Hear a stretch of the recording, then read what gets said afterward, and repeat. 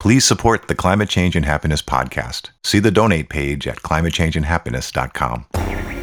The climate is changing at an accelerating pace. Thousands of residents and tourists have been evacuated from the region. No one country can solve this problem. There's really one key message that emerges from this report. We are out of time.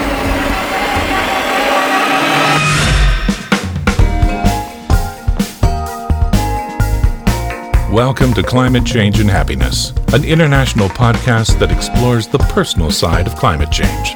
Your feelings, what the crisis means to you, and how to cope and thrive. And now, your hosts, Thomas Doherty and Panu Pikala.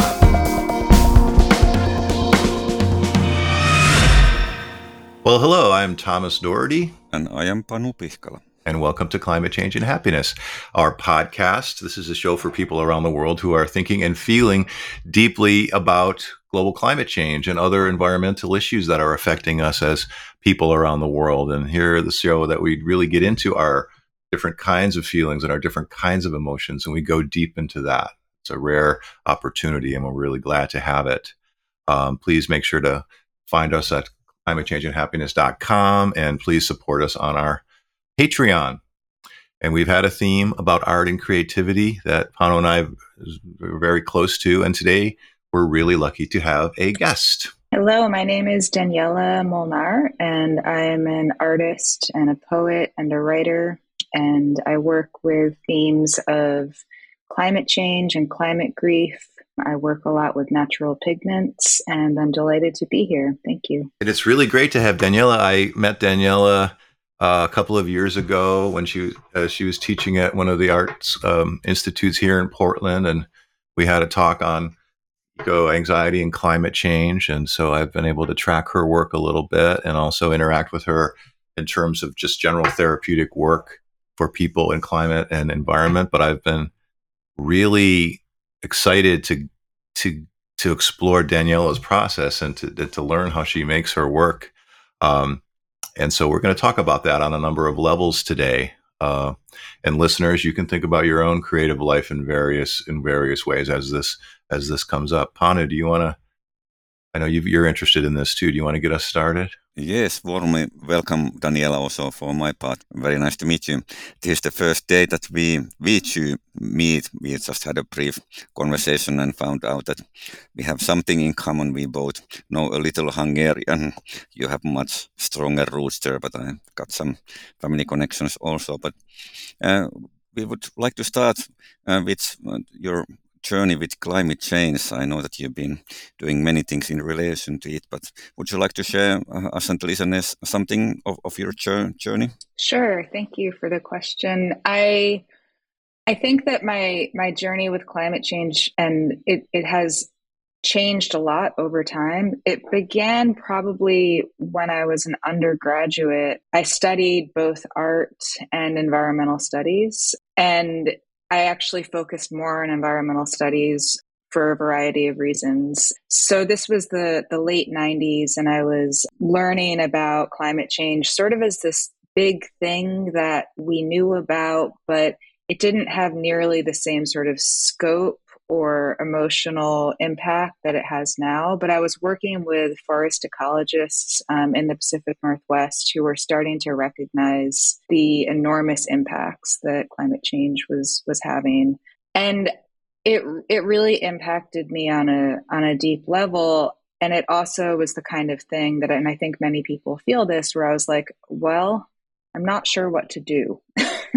And that feeling stayed with me for many years. My life went through various twists and turns, and I ended up teaching, as Thomas noted, at an art school in Portland. And I started a program there in 2016 called Art and Ecology. And in that program, art students were able to learn about ecological issues and use it as a lens with which to fuel their art. And in putting together that program, the core course focused on climate change for obvious reasons. Climate change is this issue that touches on every other issue, every other social issue, political issue, environmental issue, cultural issue. It's an incredibly complicated and vast topic. So I use that as the core course to orient us to these ideas. And in putting that course together, I just went deep into climate change research and frankly went into a state of profound climate grief where I was so overwhelmed, completely just struck by the things that I was reading and had no idea what to do with it. And then was in this position of trying to teach it. And those circumstances put me in a position of really trying to or needing to work through what I was experiencing with my art as I was trying to teach others to do the same. So that's a little bit about how I came to where I am now, and that's still really very much what I'm doing with my work. Thank you very much for sharing that. So it's quite a journey, and you already described many of the emotional tones you had, and the earlier what should I do about this, which on one hand is a sort of question of what can be called practical anxiety. There's a problem which has some uncertainty in it, and it leads people to ask, what's my relation to this, and what should I do? But it really sounds that it's much more forcefully struck you during that time when you were reading the science, and then having this difficult role where you have to do something with other people, which is a responsible position, and then one may be quite torn by the almost traumatic consequences of the information. And this is something that many environmental educators I know have been struggling with. So thanks for sharing that intimacy. Yeah, I think that teaching is, it offers an opportunity to really work through these issues in a forum that I like to think of any teaching environment as a community in which I don't have, and this became very clear to me when I was trying to teach about climate change, is I don't have the answers. As the teacher, I'm not the authority. I'm working through it with everyone, and I'm grateful, even though it was a very difficult course to teach. I'm so grateful for the opportunity that I had to teach it, because it really put me into a position in which I was able to more fully feel these issues and feel them in community with my students. And they taught me a lot, and I'm grateful for that. Yeah, this is great. As we were planning our discussion, I was thinking about my use as not a professional artist, but my use of art personally for my own coping and identity, environmental identity, and sense of place, but also helping other people use this and teaching therapists how to do art therapy, essentially. And so I think, and then for the listeners, there's different kinds of listeners for this episode. Some people are just curious about this. Other people might be professional artists doing their own work and their own sort of hero's journey with their art process. So it seems to me there's two levels with this. There's the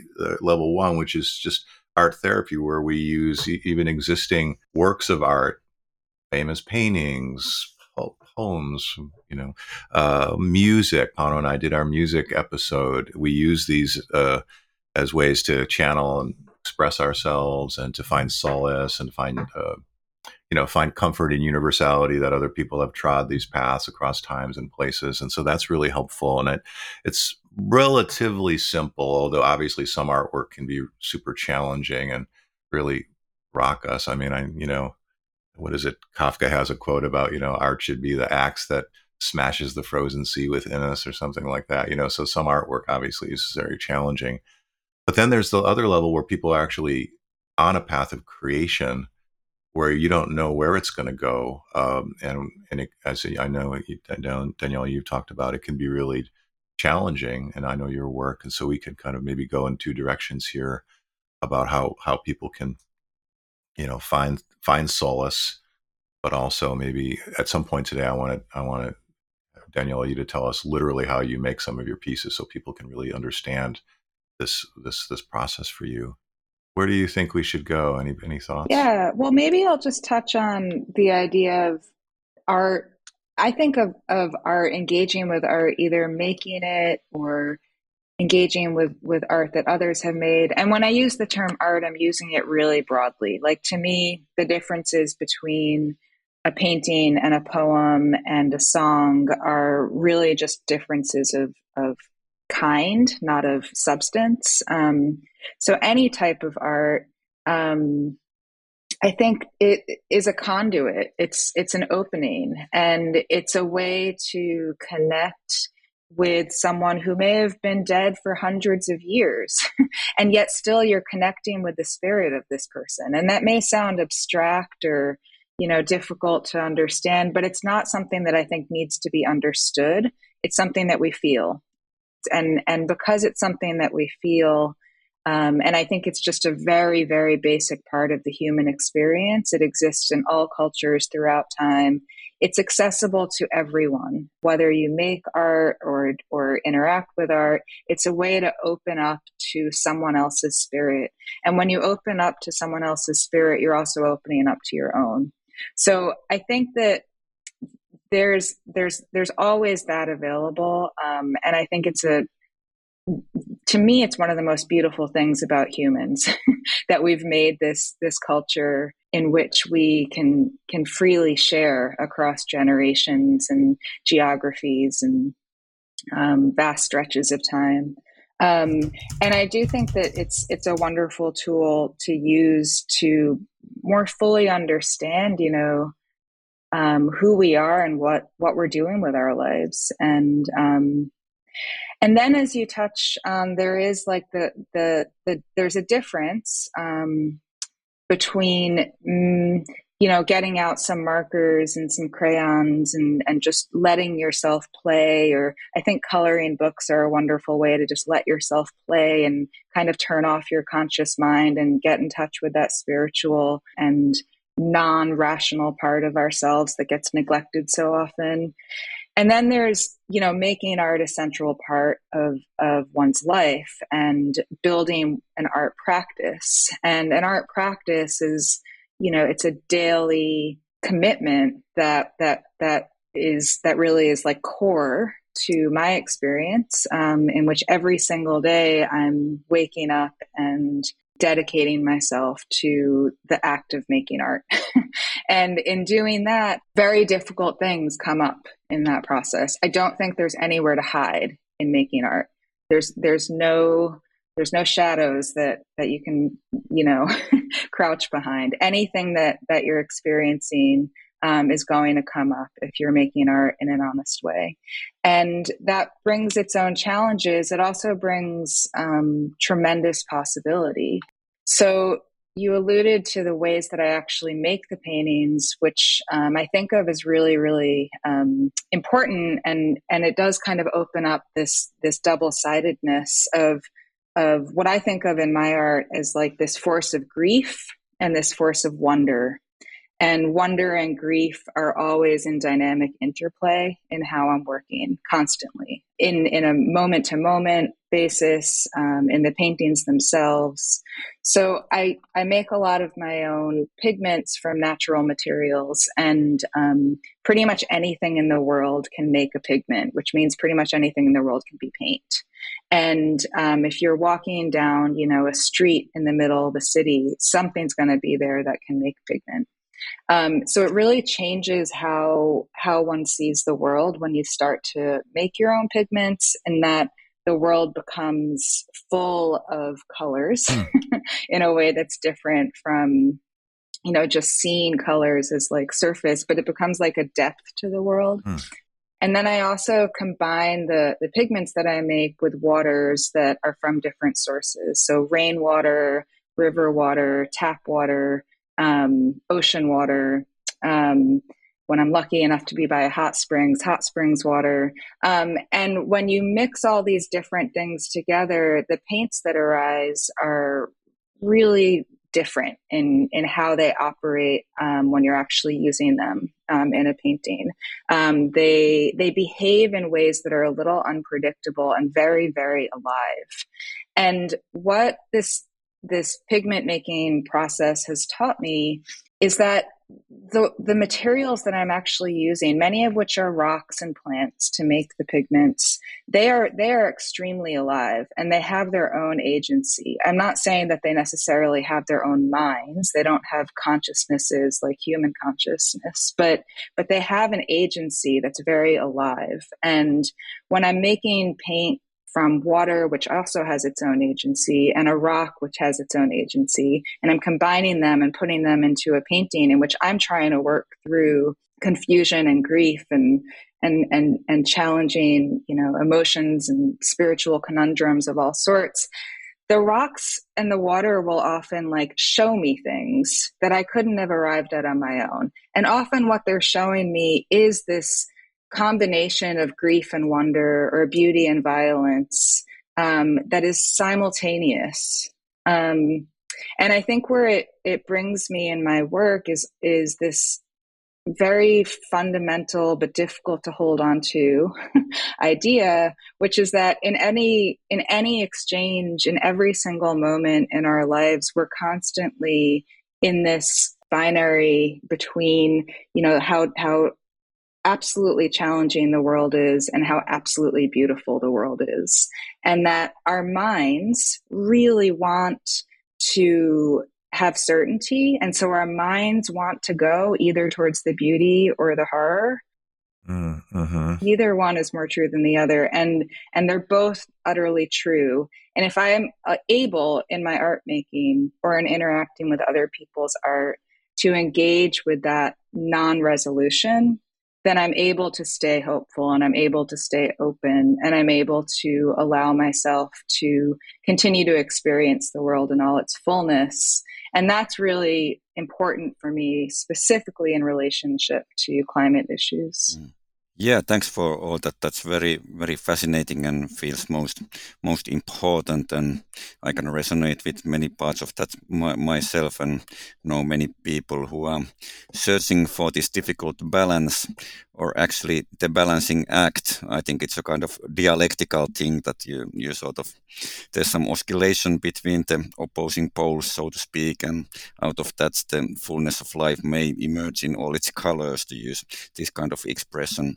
Co-creation is another word that came to mind, both related to the teaching and education dynamic.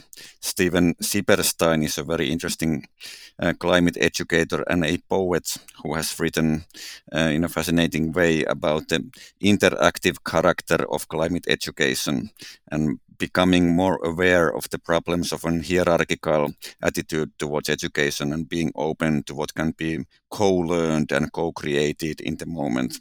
And what you, Daniela, say about agency of the colors and different elements of nature, there seems to be a co-creation there also. Yeah, that's beautifully put. Absolutely. It's the co-creation or co-learning that I referenced with my students, which is ongoing.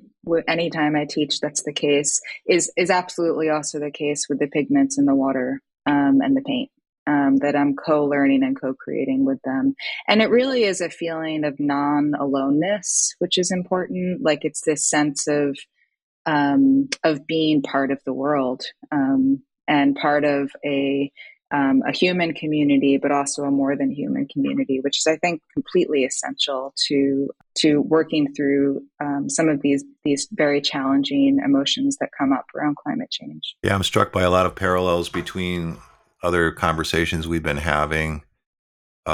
We had the great conversation with Kim Stafford, the poet, about him speaking in the voice of other parts of nature, and also connecting with children and their sense of wonder, and reconnecting as adults with our own sense of wonder. And then this other darker, more challenging theme of, the penalties of an ecological education is living in a world of wounds. So once we get curious about this stuff and want to actually go to a glacier and see what's going on and actually experientially, visit these places, it opens us up to this knowledge that then can, as they say, things can't be unseen and unknown. So it is this rite of passage. I was talking to an old friend who was visiting, and he's worked in Antarctica, and he was telling me about, we looked at the map of Antarctica from from the South Pole, which I typically don't do. And he showed all the geology of the place and explained why these glaciers and ice sheets are so important to the planet and plate tectonics and many things that I just never grasped. And he's been to Antarctica 23 times and sits with this all the time. And there are people out there around the world, even listeners, who are sitting with this tough knowledge. Yeah. So, Danielle, I mean, you do go, part of your work is traveling into nature and going to places, and that's part of your gathering of the materials and gathering of your own experience. Yeah, it is. And it's an important part for me. Sometimes finding pigments means walking down the alleys in my neighborhood in the city, but oftentimes it means going into wilderness areas. And I had the opportunity to go to Alaska and hang out with some glaciers this summer, which was profound. And I also lead others into wilderness areas and teach others how to do that themselves, because I do think it's an extremely important activity that is its own type of creative practice, because you are exposed to what could be seen as a wounded world. It is a wounded world, and there's no way to get around that when you start to know what you're seeing. But I also think it's important to note that a wound, if you cut your finger, that wound instantly starts healing. A wound is both, the injury, and it's instantly the process of healing simultaneously. And the same is true in wounds in the world. Even if that wound keeps recurring, which often it does with environmental issues, there's also a constant process of regeneration and rebuilding. And both of those things I think are really evident when we're able to make ourselves open to these places and be in them fully. That's very profound, I think, and reminds me of many things. The journalist Darja Mail, traveling around the world and writing about that in his book, The End of Ice, for example, several other examples. But perhaps what I'd most like to ask now is the link between what we started with, your telling of the journey towards the reading of the climate science and teaching, and then the art practice. So how did it go for you?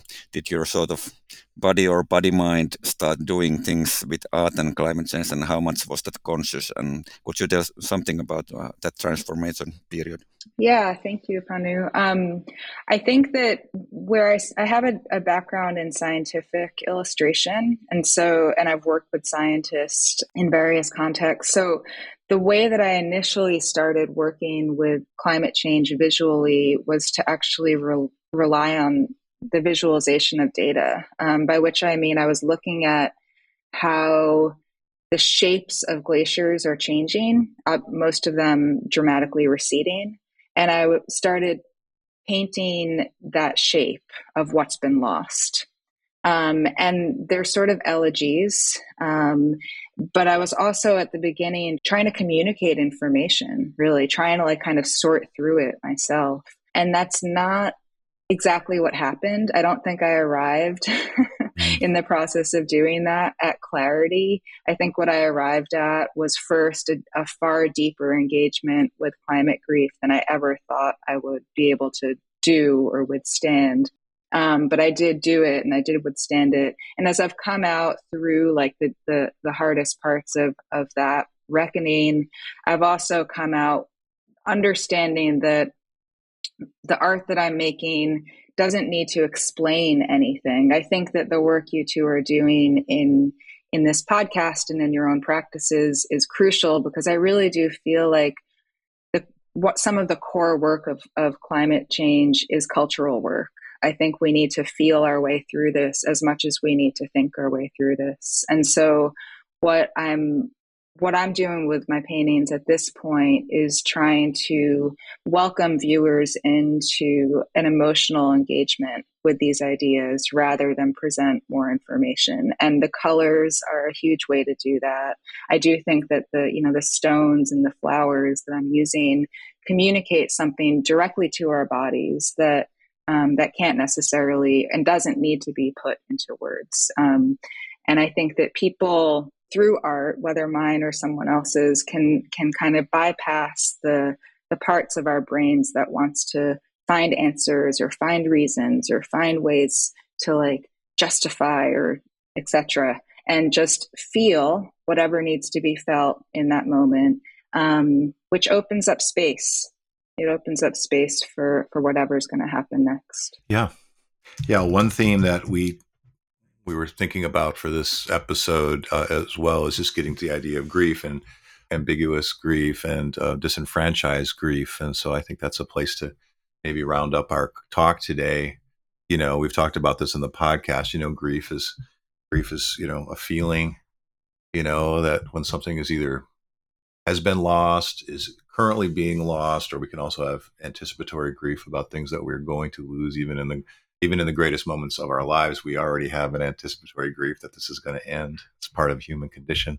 But with climate change, we've got this happening writ large. So it's very ambiguous. What am I actually mourning? Is something in myself? Is it something outside?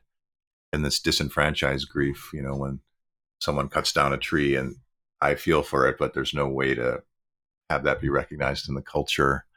But so some of this is, to flip it around, it's enfranchising the grief, right? So it's giving it a place. I heard a quote, grief is love with no place to live, or something like that, So maybe we can end on this idea of enfranchising, giving, well, to look at the definition of the franchise, but it's giving something a role, power, agency. So enfranchising grief or other feelings. Yeah, that's great. I love that. I mean, I do think climate change, climate grief is a type of disenfranchised grief. And one thing that art does is it gives it a body, essentially. It gives a painting is an actual, body where these feelings can live. And I think that art is uniquely competent at also holding ambiguity and not requiring resolution. So a painting or a piece of music or a poem thrive on what isn't resolved. Like, that's the beauty of most art is these competing forces within it. And that, holding those in dynamic equilibrium in a painting allows us to do the same. It allows us to feel both the grief and the wonder, and it allows us to understand that those are both very present in our lives, and that both deserve attention and ourselves, but we can bring ourselves fully to both. That's wonderfully put, I think. Thanks for that, and also Thomas for what you spoke about earlier. And I'm leading a course at the University of Helsinki. I designed about eco-anxiety and various disciplines. So one could call it ecological distress or whatever. So one lecture is about various forms of grief and loss and sadness, and one is about arts or art-based methods, where I'm inviting people who know more about that than me. Of course, I do have some art practices myself, but my dear colleague Henrika Ylrisku, for example, who has been exploring the many possible functions that art can have in relation to ecological themes and climate change, and sometimes challenging us and sometimes providing opportunities to explore something, and we may still not get it after we leave the room, that what has actually happened. So I completely agree that there's great potential, and we don't always need to, or are even not able to rationally name it, that what's going on, but still it's important. And enfranchising, sorry for the Finnish pronunciation, grief is a great line, and I was just thinking about here ambiguous loss, and perhaps ambiguous joy might be named also. Mm-hmm. That's related to the normativity around climate emotions, and some people are struggling that can I express joy because the situation is so gloomy. And what I hear you say, Daniela, is that we should really give room and space for all kinds of feelings, including joy. So, am I right? This is, of course, also my opinion. So I think you're absolutely right. And yeah, I love that. that you brought up that phrase, ambiguous joy, because joy is different from happiness and grief is different from sadness, right? Both are far larger and more complicated, and I think more elemental to the human experience. But yeah, ambiguous joy, we need joy in our lives. And I think that beauty is both of those things. You know, when we talk about non-resolution in a work of art and how it has that dynamic equilibrium, that's what beauty is. It's that tension. And the world is beautiful. You know, the world is incredibly beautiful, even as it's incredibly wounded.